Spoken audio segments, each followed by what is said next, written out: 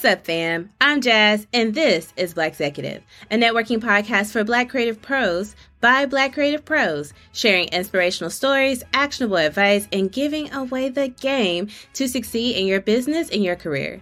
Join the network where dreamers become doers and the aspiring become inspired. Listen and watch on blackexecutive.com. Let's get to it. And welcome to another episode of Season 2 of Black Executive Podcast. I'm your host, Jazz, and today we're talking to Dominica T. Washington, founder and executive director of the nonprofit She Chicago, which stands for Strong, Humbled, Empowered. Welcome to the show, Dominica. Hey, how you doing? I'm so glad that you're here with us, and you took some time. I know you have to be super busy. At the time of this recording, we're just coming back from holiday break. So you have a lot of stuff, I'm sure, on your plate to catch up on, and you took some time to talk to me today. So I really appreciate that. Never a problem. It's all good. All for the love. Of course. So, but I saw you on Clubhouse, and I saw everything about your nonprofit, and I thought the mission was really interesting. And what really stood out to me as a Black female writer in the tech space is that you help young writers get published. So can you talk a little bit about what She Chicago is, why you started it, and the mission? What are y'all doing? Yes. So I can get a little long-winded about She. So if it's ever a point where it's like, okay, we get it, just let me know. So She Chicago, we're a young women's empowerment nonprofit. We provide character education, community service opportunities, and college and career planning support to teen girls.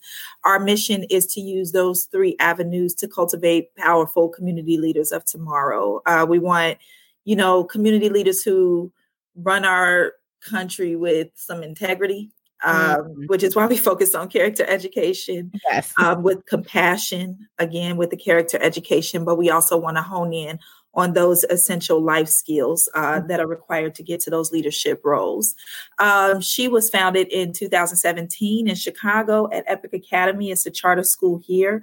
I was teaching there at the time, and Epic had a young men's club, but they didn't have anything that centralized its focus on the needs of the female students in the building. I've always just kind of naturally been compelled to support young women. However, the deficit that I saw at Epic was the one that made me think about something more intentional and making sure that there was more intentionality in my approach to mentoring and serving young girls.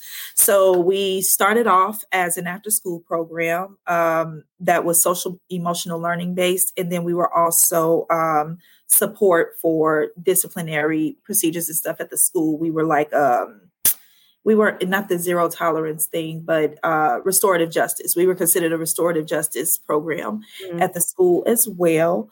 And when we looked at everything, I felt like I didn't want us to just be an Epic organization or an organization for that school. I felt like we had something that girls citywide and potentially worldwide could benefit from. And so that is what made me pull it back to me and make it an organization. And so we turned She, it was called She at the school, but we ended up turning it into an actual nonprofit 501c3. So in our second year, we expanded to another high school. That was Julian High School, also here in Chicago. And our third year, we expanded to North Lawndale College Prep on the west side of Chicago. And this year's year 4. And we have expanded to the virtual platform, which has been great because it expands our reach. It makes us accessible to girls on that global level that we want at some point. And why did I get into nonprofit? I kind of feel like I've always been in nonprofit, just coming from a teaching background. But I guess I chose this sector in terms of building a business because, we could have been any kind of business. But the reality of it is that, there's no price or protocol for compassion. And everybody on our team is credentialized to profit in any sector that we choose. But the nonprofit sector encourages us to just keep our sights on our girls. They are the core of our program. It keeps She Sisters at the forefront of our organizational goals and endeavors. But more importantly, prescribing to the nonprofit sector also helps us to retain our authenticity and integrity, which in turns, improves our impact and outcomes. that you're saying, like, y'all, I love that. The way you said it was so perfectly worded.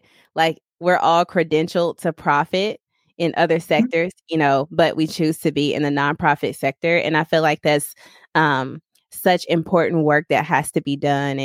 And I had a conversation with another guest on the show talking about volunteering for the youth and showing up for the youth in our community, and how a lot of times when you see these nonprofit programs and mentorship programs, the mentors don't look like the children. They're not mentors of color. And so then it's like, they need that representation. Representation goes so far, especially when you're working with youth, because until they see you, sometimes they may not know that it's a possibility, Because kids don't care what you know until they know that you care.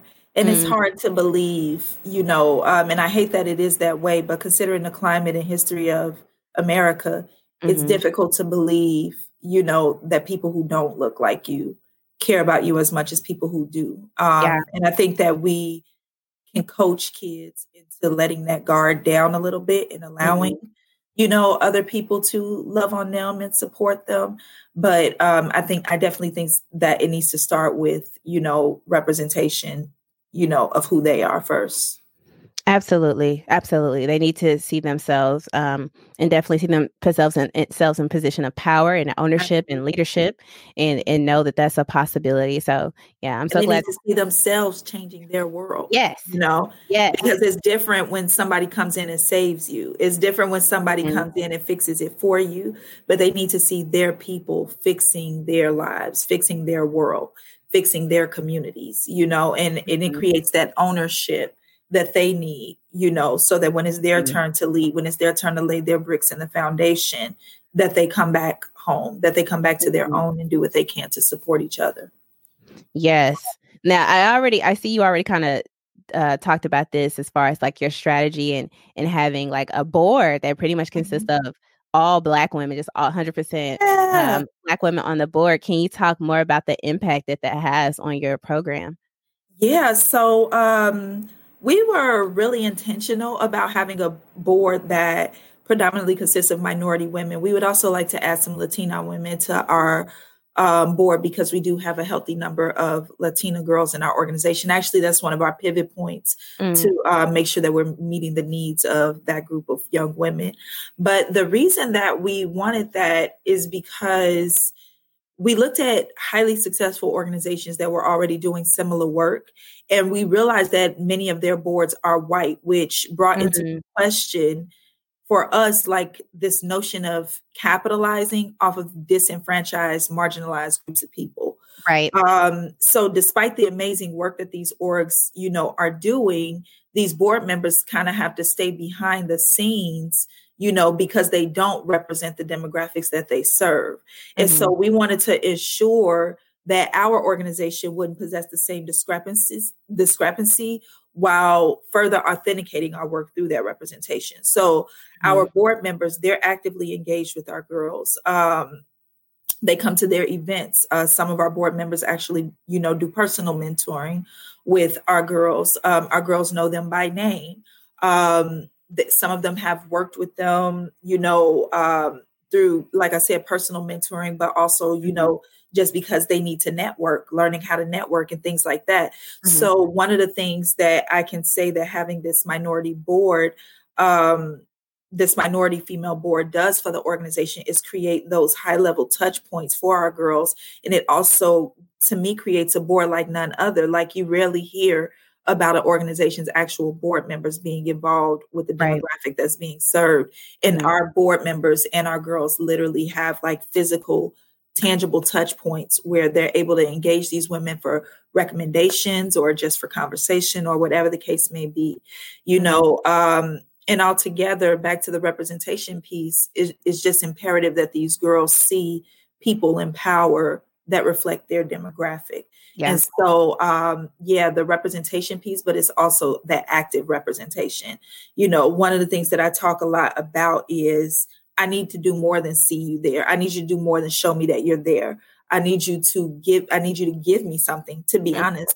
I need something to happen where, my engagements, my interactions with you lead to some type of outcome, because seeing you can be inspiring, but then having the playbook is a whole different story. So we get that opportunity to represent and still provide the playbook and, just maximize opportunities through our own networks for our girls. Yes, that is phenomenal. Can you talk a little bit? I know I mentioned the publishing, and we'll kind of dive into that. Can you talk about some of the other programs and activities that you have for the girls? Like, what does their curriculum look like? Yeah. So, girl, you asked for our secret sauce. No, so our curriculum focuses on 9 essential character traits through 3 strands and 3 lenses. So our pillars are essentially strength, humility, and empowerment. We look at all 3 of those through 9 essential traits, which are integrity, self-control, patience, goodness, kindness, gentleness, love, joy, and peace. And we focus on, again, character education. So we actually teach those traits explicitly. And then we provide community service opportunities, which is where once a month our girls engage with something outside of us. So be it a toy giveaway where they're helping distribute toys to children, or this past Halloween, they passed out candy to children in disenfranchised communities. We partner with other organizations to, pull off things like the Young Feminist Conference that we have here in Chicago. It's a number of things. It's something different every month. So they have those character education sessions where we explicitly teach those 9 character traits. And then each month they have that culminating experience where they get to practice those character traits within the community. And on the college and career end, we provide one-on-one mentoring to our girls to support their dreams and help them to set goals, but then also to give them like explicit life skills. So for example, we do sessions on emotional intelligence and how that shows up in school or in the workplace, social intelligence. We just did a session on entrepreneurship. How do you start a business? What are the foundational things that you need to start a business? We did entrepreneurship. How can, I add my ideas to a business that I already work for and capitalize? So how can I be the person that made the like button on Facebook? Yeah. So that type of thing. So it's a, combination of all of these like kind of essential skills that our girls, we teach them how to spiral them together and execute them in the community. So a typical month would be every Thursday, some form of mentoring. So first and third Thursdays are whole group mentoring. Second and fourth Thursdays are one-on-one mentoring. And then one Saturday out of the month will be a community service activity. Okay. So they're busy and they're active. Busy. What is the old school saying, the idle mind is the devil's playground, right? So when it comes I just thought about that the other day. Yeah. When it comes to the youth, that's definitely true. Like you got to keep them busy and active. And I'm a firm believer that a lot of these trends that we see in like criminal activity in youth is because they are idle. They're not being challenged. Yeah. They need things to do. Maybe because we're founded by teachers, but we're not afraid of contact with our kids. We talk, we might have formal meetings once a week, but we're talking almost every day, through, we have group chats on various social media platforms. We got our private groups on social media where girls, no matter what school, they're all a part of it. New members of the organization get added. And what it does is really, having these multiple touch points, it really fosters a sense of sisterhood and camaraderie. These are open forums where they can do anything from asking questions about feminine hygiene to, hey, I love y'all. I miss y'all. Happy New Year. And so they talk about any and everything in these group chats. We have strict rules around the confidentiality of our group chats because, denying it denies the sisterhood. Yeah. And so, even when they're not with us, they have accountability from their peers. I can't count the number of times over the past few years where someone has come into the group chat with like, man, I'm about to snap, or, whatever it is that they're going through. And their she sisters are right there like, look, girl, you got to do this. You got to take care of that. You ain't going to be able to come to this. If you do this, your mama going to snap, whatever. And so it creates this positive and loving accountability system to have multiple ways of engaging each other, despite, whether or not we're having a formalized meeting, Yeah. Yeah. I know they need that community. That's so important. Especially having a community outside of school. Like I know that y'all are in school, but I'm sure they have peers in the group that they don't Yeah. necessarily interact with at school, during school time. And it's important to have those additional communities, especially going through your teenage years and all the mess that can happen. Girl. Been there, been there. Remember those days. And I know I could have definitely used a Vividly. group like that. Yeah. Could have used a group like that to have that support system for sure. Yeah. So of the activities, the publishing really caught my attention Okay. because I know that you have like a background in English. I have a background in technical writing and I work as a writer. So can you talk about a bit about how that became like a thing and what y'all are doing and what that process looks like? Yeah, so I do have a background in English. I have an English degree from Clark Atlanta University. Shout out to my HBCU. Mm-hmm. And I've always been a writer, like since I was little, formally and creatively. Mm-hmm. And so really the idea came about because I wanted to write a children's book. And I reached out to lots of people who gave me some good advice. But what I needed was somebody to tell me just straight up, step one, do this, step Yeah. two, do that, And so I did not want to shop my book with publishers because I'm an artist and I'm sensitive about my shit. Yes. So I say that a lot. So I did not want to shop my book through publishers. And so I figured, let me learn how to do this self-publishing thing on my own. And it was a trying journey of figuring it out. And so once I did, I was like, you know what? I'm going to create a publishing company. Mm-hmm. And so I came up with She Chicago Publishing because I wanted to create a space where young women and even people who are not participants in the program can get that clear, concise, step-by-step, this is how you get it done. Mm-hmm. Any book that somebody might choose to publish through She Chicago Publishing, all proceeds would go to that person. We don't want, any royalties off of your book. The only thing we ask for is that it says She Chicago Publishing on the back. But we're there with the purpose of helping young writers to, any writer, to be honest, but to help self-publishing writers navigate that journey a little more clearly. And it's advice that you don't have to pay for. Like, that's another thing I got tired of paying for, people asking me to pay for advice on something I can Google. Yeah. When, bro, I'm coming to you because you already did it. So if you can just check, that would be great.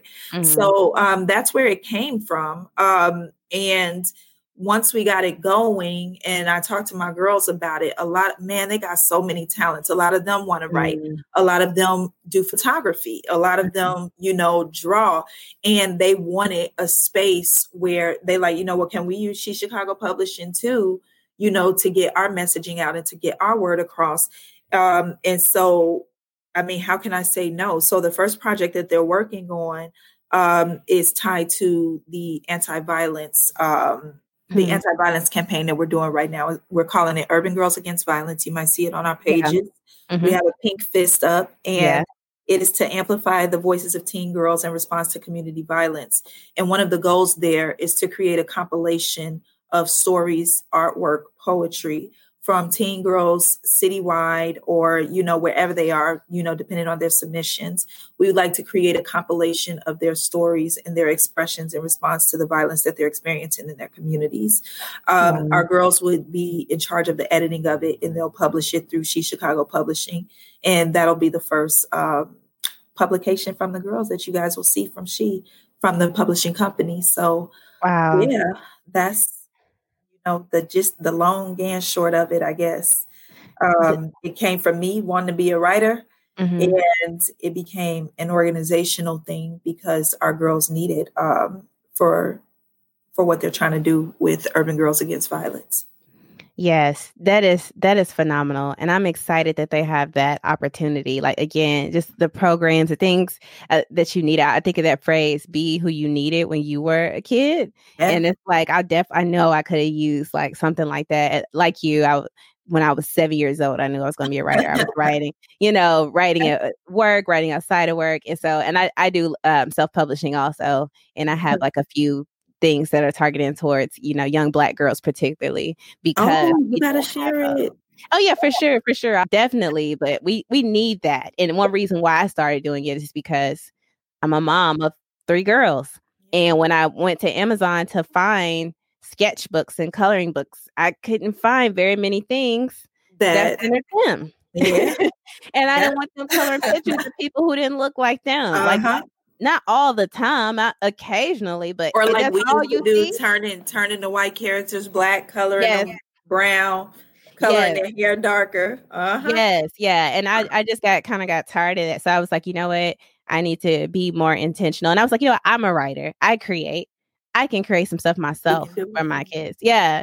Yeah. And so I totally get that. Like, we need that representation. The kids need to see that, they need access to that stuff, and it needs to be more common. It needs to be on the shelves. And I feel like you're starting to see it happen more now. Like Target, I think they just dropped their Black History collection, and they have a little section for us, so you see it becoming more mainstream because it's profitable, right? The Black dollar is a very valuable commodity to have. So, and I understand, like, that was the premise of my children's book series. It's character education based, so it is too aligned with what we do at She's Chicago.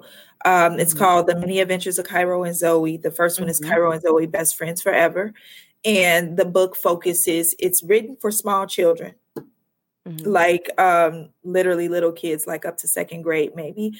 But Cairo is my daughter. The imaging that you see on the book are actually like my kids. My daughter, my son's image is also in the book, and my niece, Zoe. And so they are the characters, and to see their reaction, like when it was finally like printed and they're like, that's my outfit, like they were so excited to see this representation of themselves there. But the book is about conflict resolution. It's about, hey, we're friends and we got differences, the differences make the friendship, and, we use those differences to come together. So, everything that we do is grounded in character, grounded in the soul, and, grounded in empowering minority children. Yeah. Yeah, that's neat. And the graphics, I did see that on your site, and the graphics are beautiful. So I don't know who you collab with on the illustration, but it looks gorgeous. How about this, though? And to tell you about like just universal order and design, our artist is a 17-year-old girl from the United Kingdom. Wow. 17-year-old girl from the UK is the person that did the illustrations. And I did not know, honestly, I found the illustrator on Fiverr. So it's perfectly aligned with She, because she's in the demographic that we serve, and she's doing the kind of work, toward character education and, just embellishing her own talents as an artist. I'm just truly honored to have her support. Yeah. And I'm like, girl, 17. And at first she didn't want her name on the book. And I was like, no, what's your name? Yeah. We putting it on there. We put it right on the front, so she gave her her pen name to go on the front. Absolutely. Yeah, that's awesome. I'm glad that you're just creating more and more opportunities for you. Like we need to, we have to lift them up. So I'll have to, for all the listeners, I'll put a link to that book in the show notes. And if you're watching this, I'll put it in the comments, and I'll get one because I have an 8-year-old who would appreciate checking out that book. And I always try, anytime I can find a Black character in a book, I'm like, I'm the same way. I am the same way. Okay, cool. So it seems like I could tell that you're passionate and you really care about what you do. You're really invested in it. So can you talk about, some of the most rewarding things about what you do and some of the most challenging? Because you are in the nonprofit sector. It has its highs and its lows, just like any other, business and whatnot. Yeah. So can you talk a bit about that? Yeah. So that's a really good question. The most rewarding aspect of the experience, honestly, is like building. It's the relationships that you build with the girls, that you build with the kids. For me, I have learned a lot about entrepreneurships and like the mechanisms, the technical things Mm. that are required to, pull this off. But what's most rewarding about what I do is that kind of hands-on relationship with the girls that I serve. As a teacher, one of the hardest things is like letting go of your students. Like even when it's time for you to transition or it's time for them to transition, it's like, you have to let these kids go and, they own to the next grown up and you just like praying that, nothing crazy happens in between.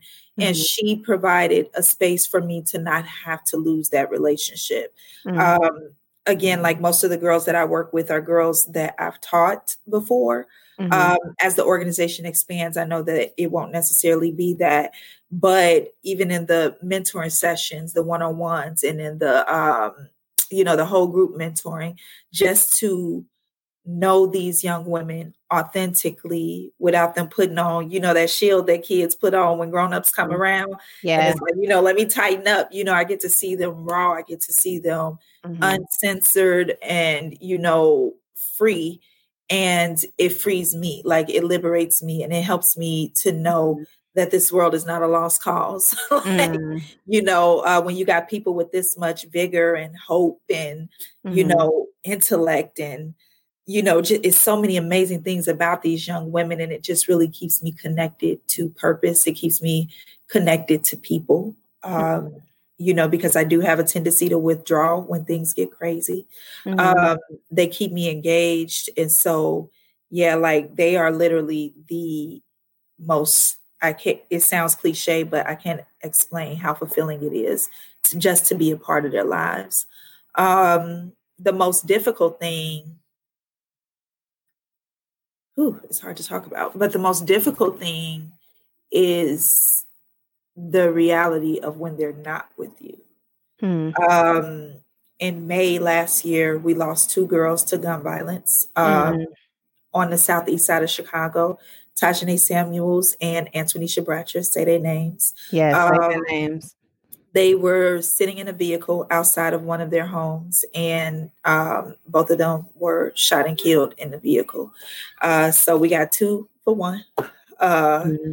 And it still is very heavy. Yeah.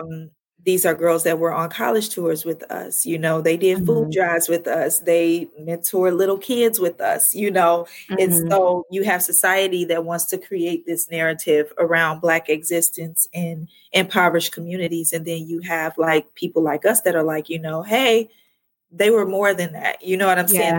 That was a fraction of their identity. And it wasn't really a part of their identity. It was survival. You know what I'm saying? Survival under certain circumstances. So we lost those 2 girls. And the most challenging thing is just knowing that, not even lost, just having to accept that the world will still be what it is when they leave a she session, accepting that, they still have to go back and navigate these circumstances that are beyond their control. And that somehow we hope to be a pipeline, between them and their future, a liaison between their community and the future, but having to understand that they still have to be in that community until time for the future comes. And so, and we lost some boys too last year. And they're, they have their brothers, I also taught the boys, but the organization is for the girls. And so dealing with the loss and understanding that their life is still going to be what it is outside of this until they're 18 and they can make certain decisions and changes and for themselves. And so, I would have to say that is probably the most difficult part of everything. But at the same time, that difficulty drives you, the Urban Girls Against Violence thing is also in response to what happened to Tajane and Antonisha. We took them to the March on Washington. After that, it was a cathartic experience for them. Just to be able to get that anger out because they were hurting. And they didn't even know it until we got close to the Washington Monument. We were like walking up to where the march was.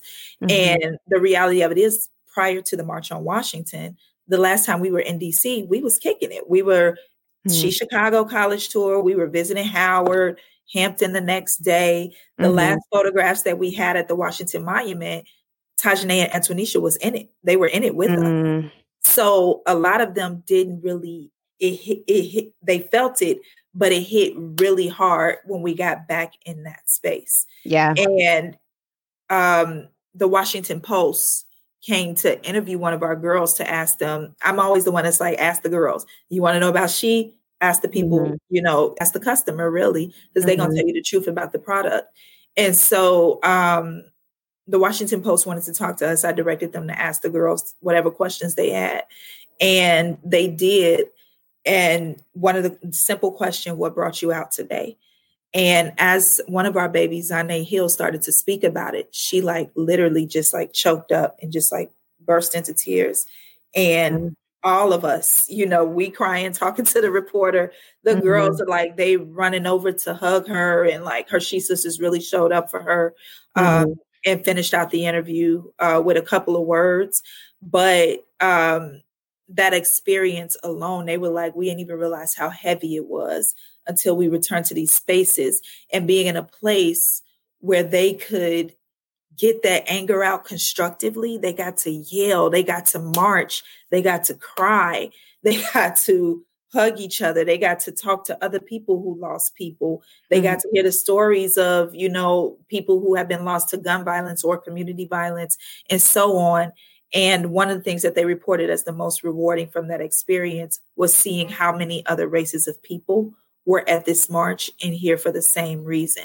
And so when we came back home, Urban Girls Against Violence, you know, we were able to pull it together because they had that opportunity to see, you know, what it looks like to constructively respond to the woes of your community. And so, you know, just, you know, to get back to the difficulties, out of the difficulties, you know, comes something like Urban Girls Against Violence.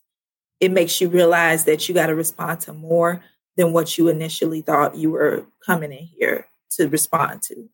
Yeah. Yeah, for sure. Yeah. So sorry to hear about the loss of your girls. I'm sure that was a lot for all of y'all to deal with. And still is, you know, still is. I'm sure it's an ongoing healing process, and to their families and whatnot. You know, best of everything to them as they navigate through that, because I cannot imagine losing a child, let alone 2 years old. Yeah. Babies. Yeah. But I'm glad that from that y'all were able to, you know, create what you were with as Urban Girls Against Violence. Urban Girls Against Violence. Yeah. So, you know, and I know that the work that you're going to do with that segment of the organization is going to be very impactful, and it's going to be a lot of passion and energy behind that from your girls, because they felt that so deeply. So, and that's needed. That's needed. We need the kind of work to address all types of things that are happening within our community that sometimes are overlooked or misunderstood. And because they're misunderstood, they're not approached with the right method. So yeah, for sure. Okay, but you definitely have, you know, done a lot of work for the community, and also, you know, thank you for your service as a teacher. That's such a profession that just y'all do not get enough credit and pay for the work that you do, and working with youth and all of that. I don't even know, couldn't even imagine like what that takes every day to have to be in a classroom and like shape these young minds. And then on top of you doing it all every day already as a teacher, you get outside of work. Girl, it's definitely a work of heart. Like it's one of those things, you do it because you love it. Like if you don't like kids, I used to tell people, you don't like kids, you got to get out the classroom. What are you doing here? You don't like school, you got to get out here. What are you doing here? So it's one of those things. I know there are so many pros to it, but I always say like certain professions take like a special type of person. Yeah, I can tell just from our conversation that you are a teacher who cares about your students. And we need teachers who care. Especially, you can see it happening now with everything that's happening with the pandemic and having to be virtual. And you can see some teachers are completely checking out. It's checking all the way out, and some teachers are still in it. So, like, can you talk about how you've been navigating the virtual world, if you are virtual or if you are in school and everything as an instructor? So I am actually not in the classroom anymore. Okay. I literally just left last January. So almost a year. I've only been out for about a year. But I do still engage schools as a teacher leadership coach. So at this point, I coach middle school leadership teams on how to keep their 8th graders, to get their 6th, 7th, and 8th graders on track for high school. So that is what I do now. So I did not have the experience of converting to online teaching. I've only had the experience of converting to online mentoring. And so that's different because they sign up for that. So they come in with the intention of being focused. They come in with the intention of gaining from the experience, where in the classroom, you know, they go to school because they have to, not because they want to. So I'm sure that management looks a lot different on that end, and I didn't get to experience it. Yeah, I'm sure that it's been a very interesting experience. I'm sure for a lot of teachers. I mean, and as a parent, I know we were talking earlier off air about those struggles with your kids in virtual learning. So with your schedule being filled with like everything with She Chicago, what does your day-to-day look like? Are you like a full-time entrepreneur now? Well, nonprofit entrepreneur, and like that consumes your day. Can you walk us through your day? A day in the life, girl. I got like 3 full-time jobs. No, for real though. Parenting She, and then my job as a teacher leadership coach. So honestly, a day in the life of She is easily a 24-hour job for me. And I think that most entrepreneurs can identify with this. Like, your business is never not on your mind. Oh my goodness. Like, literally to the point, it starts to feel like you're making time for everything else, you know, because you're so consumed by your business. A typical day kicks off with, you know, mommy stuff, getting the kids set up so they can leave me alone and go to school. You know, checking in with my regular job to make sure I'm fulfilling my, you know, duties in that department. And then honestly, anything She related, I have like checklists for days of things that, you know, sometimes things come to mind in the middle of the night, and I'm like, you know, let me get up and take care of that. So, you know, on a daily, you know, I'm just now really getting serious about using my Google Calendar because I went through a period of, I remember we had a meeting, you know, and as the meetings start rolling in, and as business. Listen, when I'm telling you, and I'm like, put it on the calendar, just send me a calendar invite, please. You know, so a typical day, again, it starts off with mommy duties. You know, I check in with my job. And then, you know, usually, you know, I'm just kind of weaving in and out of She stuff, depending on, you know, what I have to take care of with my regular job. Lately, we've been working on refining our curriculum to make sure that we're really targeting those life skills in a meaningful way. And so most recently, that's what I've been working on, refining the She curriculum, looking for opportunities for funding, and also still making sure that I'm engaging keeping our girls engaged at a high level while I'm doing all of the back end stuff. Another thing that we're looking at right now is broadening our mentorship, you know, creating more a network of professional women who will regularly mentor 1 or 2 girls type of thing. So, you know, it all really depends on, you know, what's needed at the time and how I prioritize it. But girl, the entrepreneur thing, like, it is 24/7. Sometimes I'm sleeping out, like one eye open, like, it's 2:00 in the morning, but I got an idea. Let me get up and make sure. I feel that. You know, like, sometimes I got to get it done before my children wake up. So, you know, I may legit be up at 3:00 in the morning, to get some she work done before it's time for me to do regular work, but also just before my kids get up and start asking for things and being the beautiful little children that they are. I need that time. Recently, I kind of fell off, but it's been imperative to like roll in some type of self-care. And so like yoga has been like my go-to. I typically do it at night. In the summer, I do it on my porch because I like the sky. I like to read the sky when I'm doing it. But, you know, roll in my little yoga, make sure I throw in a bubble bath every once in a while. But yeah, like a typical day is all 3 jobs in one day and just trying to make sure that I don't drop any balls in any of those areas. You know, and if I am dropping balls, they got to be small, you know, it can't be like, you know, big things or big opportunities. So did I answer your question? Yes. Definitely answered the question. So you already mentioned that you're more into your calendar now. Can you talk about the tools that you use to kind of help manage your day? Because you have a lot. So like, are you like a Gmail, or are you like an Outlook, or do you have like a specialized software that you use to manage some of this stuff? Like, what are you using? Yeah, so I am a Gmail junkie. Like, I just feel like Google Suites is the go-to for everything. So Google for nonprofits is actually free. So if your organization has 501c3, you can get Google for nonprofits for free. And then for $8 a month, you get just, you know, Google for nonprofits, but it's like the business suite. And that's what gives you all like the perks of recording meetings and, you know, it takes the number limit off of how many people can be in a Google Meet and stuff like that. So Google Suites for everything. Like I probably get on my board's nerves. Like I need you got to be on Google. Don't send me no Yahoo. Don't send me no. I need you to be able to open the document and edit it on the spot. So Google Suites is definitely a go-to.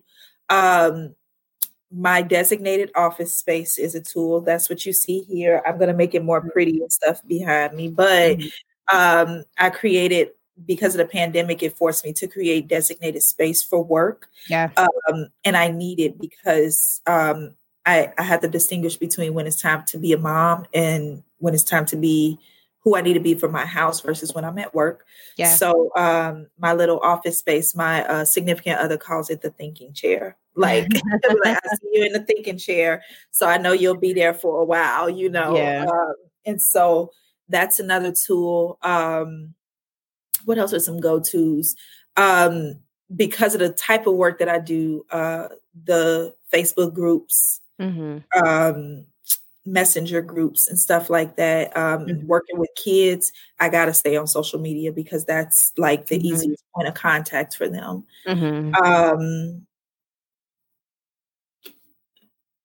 My teapot, it keeps me sane. I always have several teacups with me at all times.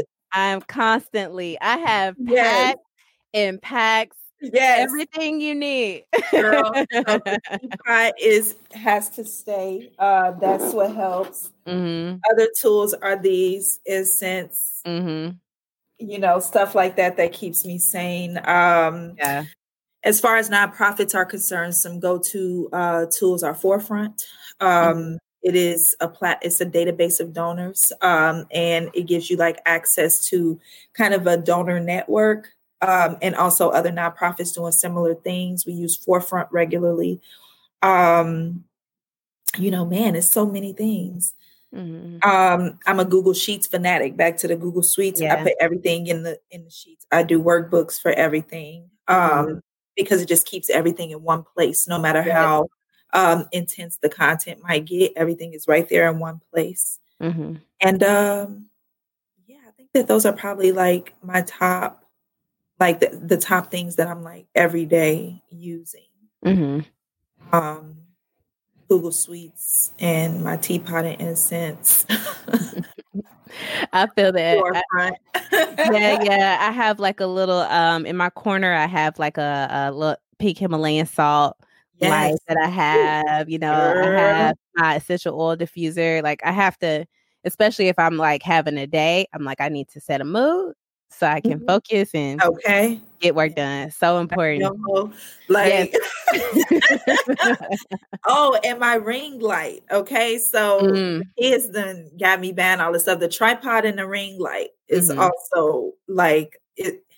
When I figured it out, I will never live my life. It's a game changer. Like, it is. It changed everything. Like, I'm like, what? I don't gotta be. So yeah, the ring light in the phone. Oh, look, and now I keep going, right? I'm so sorry. No, you good. That's helpful. Photoshop Express. The app, Photoshop Express, like not having to go back to my computer every time I need to edit a graphic or whatever the case may be. Photoshop Express, I use it every single day. Like literally every day I'm putting something in there to move something around. So Photoshop Express too. Yeah. I think having like the app versions of some of these like huge desktop programs has been like beyond helpful, because I'm with you. I'm like a Google everything fanatic. So I'm constantly I'm up middle of the night putting thoughts in a doc. So then in the morning when I'm completely up, I'll get in the doc and work on it. And then, you know, I'm editing designs on my phone. And, you know, so yeah, I feel that. Like you need those things that can flow seamlessly through devices, because you're just on the go and you got so much to do. And with that being said, what is something that's a problematic behavior or pattern in your workflow that you notice about yourself, and how did you solve for it? My personal workflow. Either one, you know, it doesn't matter. You know what? The Google Calendar thing was one. 2 is like listing things. So something that was problematic for me is making mental notes. Like, you know, oh yeah, I got to do this. Man, I got to do that. Man, I got to do this. And never just really stopping to jot things down or having like a designated space. So like I went from mental notes to sticky notes all over the place. And then that was just overwhelming, anxiety through the roof, you know, and just really being intentional about, you know, creating a space to compile my thoughts, but also to compile things that I needed to do. So things that help with that are Google Calendar, reminders, actually using the reminder app in the damn iPhone. You know what I'm saying? Like it's there for that. You know, stop and jot it down. Another problematic behavior for me is doing too many things at one time. Because I'll be then like opened up everything, and then it takes forever to get one thing finished. So just and the reminders work with that. The setting reminders in my phone, like it helps with that. Like, listen, pay attention to this and get this done before you move on to the next thing. I'm a pretty good multitasker, but nevertheless, I can only manage a max of like 3 tasks at a time. Manage effectively 3 tasks at a time, and I got them already. It's my regular job, and my children. So just making sure that in each of those departments, I'm committing myself to what I'm capable of doing with fidelity, you know, in a certain amount of time. Yeah. So I think that those are the most problematic things problematic behaviors on my end. Yeah. And I've had to create some strategies around fixing. Yeah, we move a lot alike on that. Those are my same problem areas too. Exactly. To the T, that I'm still always working on improving myself, you know. But I always like to call those out, because I think a lot of times, especially when you hear stories about entrepreneurs and professionals and stuff in business, it sounds like we have everything together. And it's like, we don't. We do not. We don't. And you know what? To that effect, another problematic area that I struggle with is delegating responsibility. Because I have people that will help. You know, I would be a fool to act like I didn't. But why don't I ask for their help? Because I think I can handle it all myself. But 2, when you're the visionary in the group, you want to execute it exactly to the way that you envision it. Right. You know, not necessarily yielding to the talents of your team, because they can add value to the vision if you delegate some responsibilities elsewhere. So another thing that I'm working on is just that, reach out. I got a phenomenal board that they're extremely talented. And I'm like, why don't I ask for their help when I need it? And that's definitely a growth area for me. Yes, I respect you saying that. I get that too. Yes. Okay. So as we get ready to wrap up with these last few questions, one thing I wanted to ask is, as far as books. So I always feel like there's like something that you may have read or like in the past or you're currently reading or something that you're looking to read that could impact or shape the way that you approach any type of strategy that you have in your workflow. So do you have any recommended reads or past reads? So you just asked the English teacher for recommended readings. We're gonna be on this phone for another hour now. But seriously, I don't really read self-help books per se, or like my mom tries to get me to. I be trying, but they so boring to me. But right now I'm reading Caste by Isabel Wilkerson, and I love it. I'm like addicted to it right now. And basically it walks you through like understanding racism as a casteist system, a product even of a casteist system. Understanding, what life looks like in a capitalistic society. It does a lot of comparisons to the caste system over in India. And she makes some scary parallels between the Third Reich and the United States. Uncover some things that I didn't know, how, with regards to like Hitler and even the way that American racism influenced the Holocaust. Like, they got their framework from the Holocaust from American racism.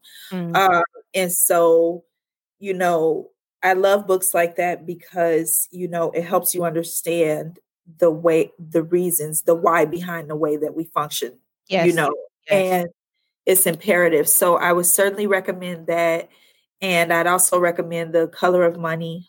I have trouble with pronouncing the author's name, but you can't miss it when you see it. It's like Mercer, and the last name begins with a B. But The Color of Money, girl, I ain't gonna lie, it had me looking at everything funny, like credit scores, like, it talks about, essentially why the Black dollar is the way that it is and how, institutionalized structures have come together to devalue the Black dollar and also to create minimal access to wealth for Black people. Girl, when they talked about how credit scores came to be, and, the fact that these are social constructs designed to marginalize people, to keep certain people, from having access. It's no reason that if I make $100,000 a year, I can't buy something because of a credit score. So there's that part. And then the last read that I recommend is Hood Feminism by Nikki Kendall. Yeah, familiar with that one.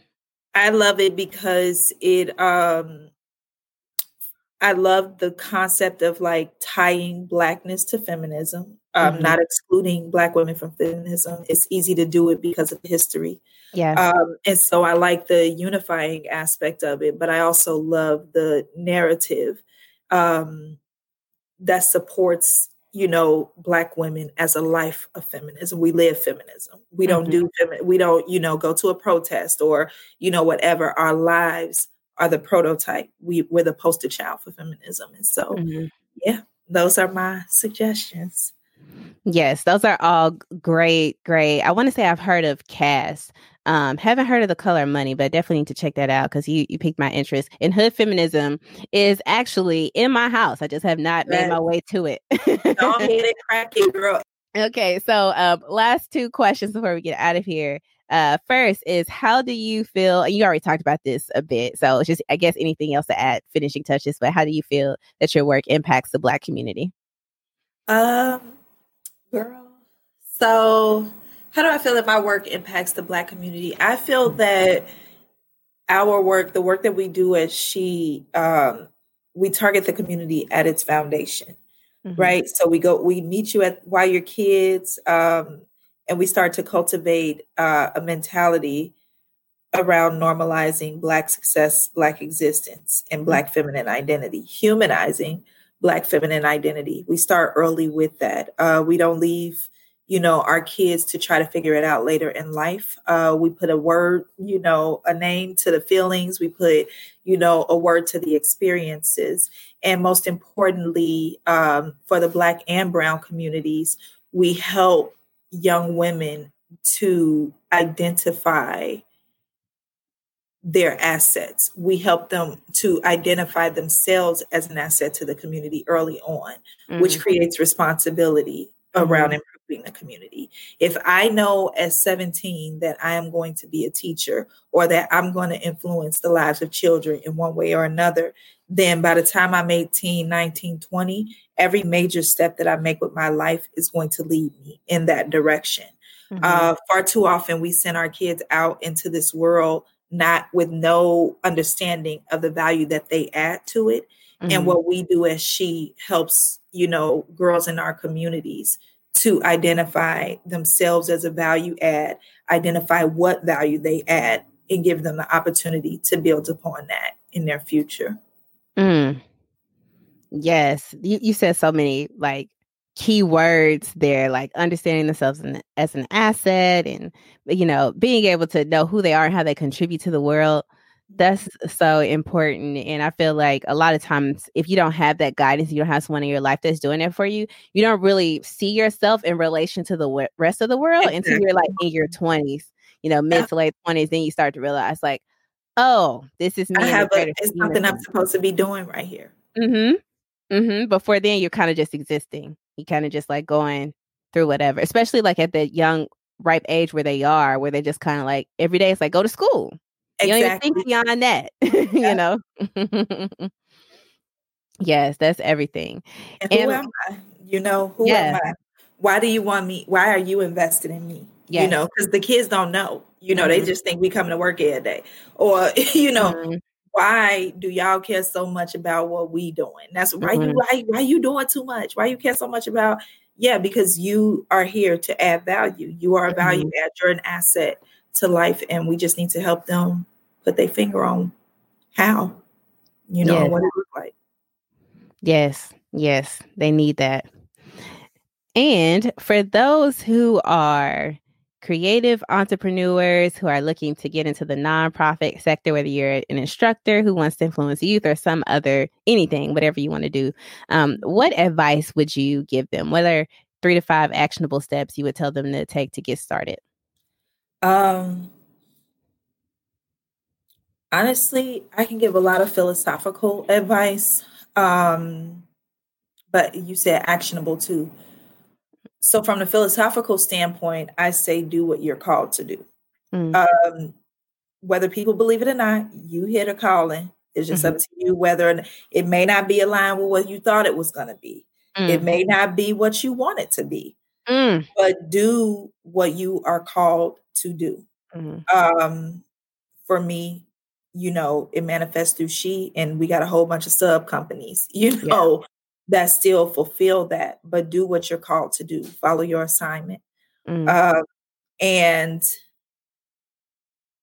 from a technical standpoint, read the damn documents. You get in your articles of incorporation. Make sure you read everything that your state has to say about that. Make sure that you searching to see if your business name is available. Check the trademarks on it. Read the trademark application. It's long, but read it. It'll be to your benefit. Read your organization's bylaws. Don't just put them together, draft them, and send them on their way. Make sure you read the bylaws. So I would definitely say, read the paperwork. Don't just skim through it. Make sure that you're well-versed on whatever it is, whatever phase you're in establishing your business. Read all the legal paperwork behind it, and anything that you create or produce to, put out to people or to your board. Make sure that you read that stuff and you got a good understanding on it. And lastly, do the research. Research your competitor organizations. Your competitors are also potential partners, but they won't partner with you if you don't fill a gap So if you're solely a competitor, as in we strictly just do the same thing under a different name, then it's less likely you'll be able to find, allies in that sense. So what you're going to want to do is make sure that your business is closing a gap to create the opportunity for partnerships. So do the research, do the market research, analyze other orgs, write the pros and cons, write the similarities and differences, and make sure that you know that, because that'll also help you when it comes to donor relationships. Because one of the first things donors ask is like, well, what's different between you and this group? Because they did the market research, they already know. People are asking them for money all the time. Yeah. So what makes you different? You find that out by doing the research and by knowing, who your competition is and what gaps they have. Yes. Yeah, that's hugely important. And I'm glad you mentioned that, like getting really granular with your competitive analysis. Like I need to know the exact pros and cons and exactly how we're different. Because you're right, like especially in nonprofit world, everybody has their hand out. Everybody needs a donation for something. And it's like how, I support this cause in general. I want to support, girls in youth in this area, but there are 15. Different? Yeah, there are 15 organizations just in this radius. And what makes you so special? Like, and it's hard. And when you're writing that stuff down, like when you get to identifying, like, hey, this is what makes my org special. It do feel like, damn, am I kind of coming at the other org sideways? And you don't want to be that way. And you're not, just understand that you have to have those bright lines and those clear indicators that we are different. And they may be small differences, but they could be strong enough to, make that yes or no, make that door open or close for you. Yes, for sure. For sure. All right, Domenica, thank you for coming on the show. Before we get out of here, thank you, like seriously, especially after hearing your crazy schedule and how busy you are. Thank you for sitting in the thinking chair and talk to me. I appreciate that. So can you tell listeners and watchers how they can follow you and support She online? Yes. So you can check out our website. We are at www.shechicago.org. And you can also follow us on Facebook. We are on Facebook at Team She Chicago, and we are on Instagram at _Team She. You can also find us on LinkedIn as She Chicago. So yeah, we out here. We're getting TikTok and everything else together, but for right now, that's what we got. So hopefully y'all come and check us out. Support Team She. Support Team She. And one thing I wanted to call out too, to mention at the end, I know you said that y'all were looking for mentors. So there may be some people who are listening or watching who are interested in mentorship. Can you briefly touch on that? Like, does it have to be in the Chicago area? Are you looking for virtual? Are you looking for men, women? What are you looking for? Absolutely. So we are looking for women. Sorry, fellas. We're looking for women. It's virtual. If you are in Chicago, then that's great. Then maybe you be able to set up like one-on-one time in person. But it's virtual mentorship. We want people who are comfortable talking to parents because you will need to build a relationship with that family to have the trust of a mentorship there. But women from all professions who are looking to mentor a girl or two, you might get two girls, but no more than that. You would simply go to our website, www.shechicago.org, and click volunteer. When you click volunteer, it will open a Google form where you can enter, all of your information and express your interest in mentorship. Perfect. And again, I will place those links in the show notes. And if you're watching, it will be linked in the comment section. Well, in the description below on YouTube. So thank you again for taking the time. Right. Thank you so much for having me. Thanks for watching Black Executive. Join the conversation in the comments below and be sure to like and subscribe. You can find a full list of all available podcast episodes on blackexecutive.com or wherever you stream. Until next time, keep aspiring to inspire.